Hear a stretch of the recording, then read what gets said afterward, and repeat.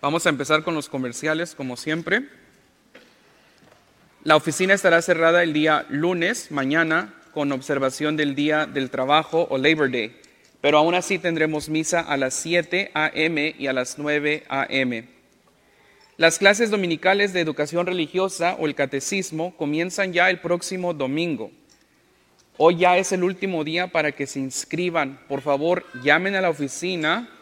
Hoy no, porque no está abierto, ni el lunes. El martes, para ver si todavía hay cupo. Por favor, hagan caso, porque después va a empezar el curso y van a venir conmigo todos enojados, que ya llevamos 3 meses de catecismo y que nunca les avisamos. Y lo hemos venido estando anunciando en todas las misas y está en el boletín. Si se enojan con los del staff de la parroquia, es como si se enojaran conmigo. Si van y les reclaman a ellos, es como si me reclamaran a mí. Como les hablen a ellos, es como me tienen que hablar a mí. ¿Ok? No quiero que maltraten a nadie en la oficina. Tenemos que pedir las cosas bien. Los Caballeros de Colón tendrán un desayuno el próximo domingo para la apertura de la educación religiosa. Nuestro Festival Internacional es el próximo sábado en la noche. Es un evento para todos, para toda la comunidad, para los que hablamos español y los que hablamos inglés. Hay más información en el boletín. Favor de registrarse para traer un platillo que quieran compartir. Aquí hay una nota que me dejaron a mí. Dice: Padre, por favor haga insistencia que necesitamos platillos de las diferentes regiones de Hispanoamérica. Así es que están invitados, pero también necesitamos que se anoten con su platillo, por favor. Únanse a los otros feligreses vamos a nuestro Hábitat por la Humanidad, que es una asociación que se dedica a construir casas para aquellos que no lo pueden hacer. Toda esta información está disponible en el boletín. Hay muchísimos más avisos. Recuerden que toda nuestra información está en el boletín. Nuestro boletín está muy bien hecho y está todo bien organizado. No hay excusa para no estar informados. Bien, ya con los avisos dichos, vamos a entrar en materia propia. Venimos recorriendo el Evangelio de San Lucas y venimos escuchando los últimos 4 o 5 domingos a un Jesús muy firme y fuerte, a un Jesús duro, a un Jesús que nos está apretando los tornillos. Y todos estamos acostumbrados a un Jesús que nos predica amor, que nos predica paz. Y ese es el Jesús en el que creemos. Pero en los últimos domingos, Jesús se ha mostrado demasiado firme. ¿Y por qué digo eso? El principio del Evangelio dice que había mucha gente con Jesús, que lo venían siguiendo. Y Jesús aprovecha esa oportunidad para decirles: aquel que no odia a su padre o a su madre, a sus hijos, a sus esposos, a sus hermanos, no es digno de ser mi discípulo, no puede ser mi discípulo. Esta traducción, la verdad que el leccionario tiene muchas faltas de traducción y de ortografía también. Esta traducción no es exacta. La palabra que se usa en griego es odiar, y también esa se traduce así a inglés, to hate. Entonces, ¿por qué Jesús nos está diciendo ahora que es necesario odiar a nuestro padre, a nuestra madre, a nuestros hermanos, para poder ser su discípulo? Si versículos anteriores, capítulos anteriores en el mismo Evangelio, Jesús nos dice: ama incluso a tus enemigos. Entonces Jesús se está contradiciendo, porque si Jesús ahora dice que hay que odiar a padre, madre, hijos, esposo, hermanos, para ser su discípulo, pero ¿por qué tenemos que amar al enemigo? Esto que hace Jesús es una hipérbola. ¿Qué quiere decir eso? Es una exageración de una realidad. Jesús no quiere que literalmente odiemos a nuestros padres, a nuestros hermanos.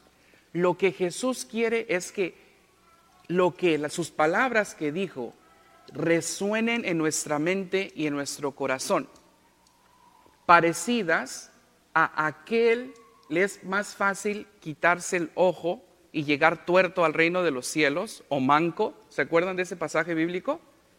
Jesús no quiere que nos cortemos la mano, la pata, el ojo.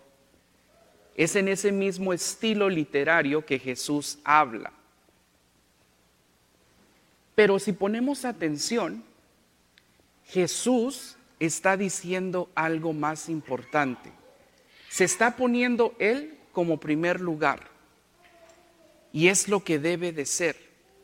¿Por qué? Porque nuestro amor humano es imperfecto. Nosotros los seres humanos no sabemos amar. Somos demasiado torpes y pecadores.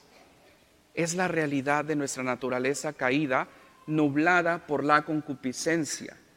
En otras palabras, porque tenemos las manchas, porque tenemos las secuelas del pecado original, no sabemos amar.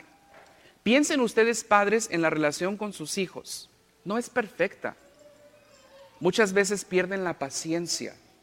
No saben qué hacer con los hijos. No saben cómo tratar a sus papás. No sabemos amar. Pero si tenemos a Dios en primer lugar y si tenemos una amistad con Jesús, de ahí fluye, de ahí emana todo amor posible. Toda relación, sea entre padres, hijos, hermanos, suegras, nueras, toda relación que está Jesús en el centro es mejor y más perfecta. Porque cuando Dios es el centro de esa relación entre nosotros, todo lo demás cae en su lugar adecuado. Y Jesús nos ayuda a perfeccionar nuestro amor y nuestras relaciones con los demás. Guys, let's face it, we don't know how to love.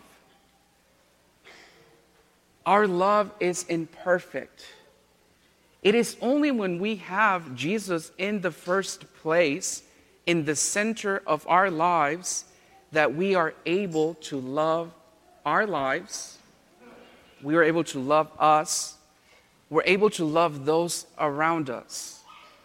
But if Jesus is not the center of our lives, then we're in big trouble. Because again, because of our tendency to sin, we're not able to love. That's what Jesus is speaking in this manner today. Por eso Jesús habla de esta manera tan fuerte. Y vemos que versículos después, en este mismo Evangelio, capítulo 14, Jesús dice, aquel que no carga su cruz y me sigue, no puede ser mi discípulo. Nosotros los cristianos estamos familiarizados y acostumbrados a ese lenguaje de cargar la cruz y seguir. Y muchas veces ni sabemos qué significa. Muchas veces decimos, mi hijo es mi cruz, mi esposo es mi cruz, y a veces nosotros somos esa cruz en la vida de los demás. Pero para nosotros los cristianos, ya esa frase está como muy usada, por así decir. Jesús no lo está diciendo en una manera poética.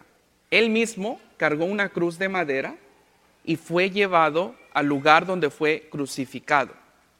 Y si ponemos atención, los primeros santos, los primeros cristianos, cargaron literalmente su cruz y siguieron a Jesús hasta la muerte.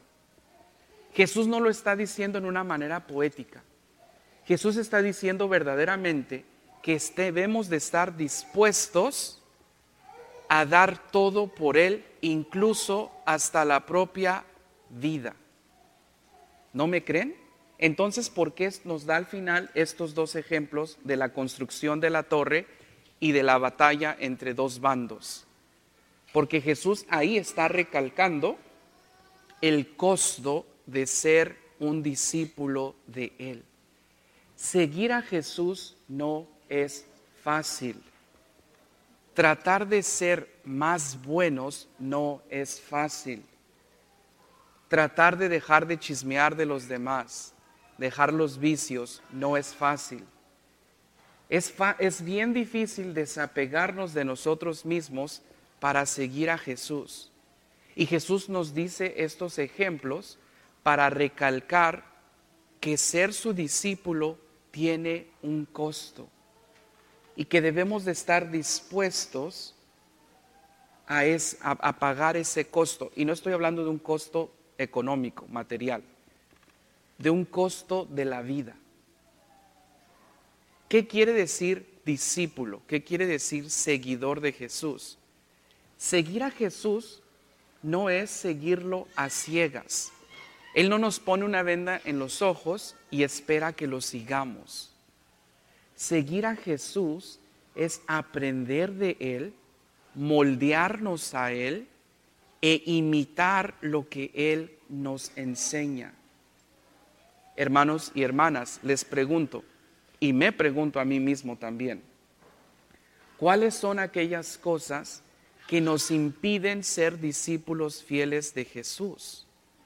¿Cuáles son aquellos obstáculos que nos impiden ser cada día más como Él?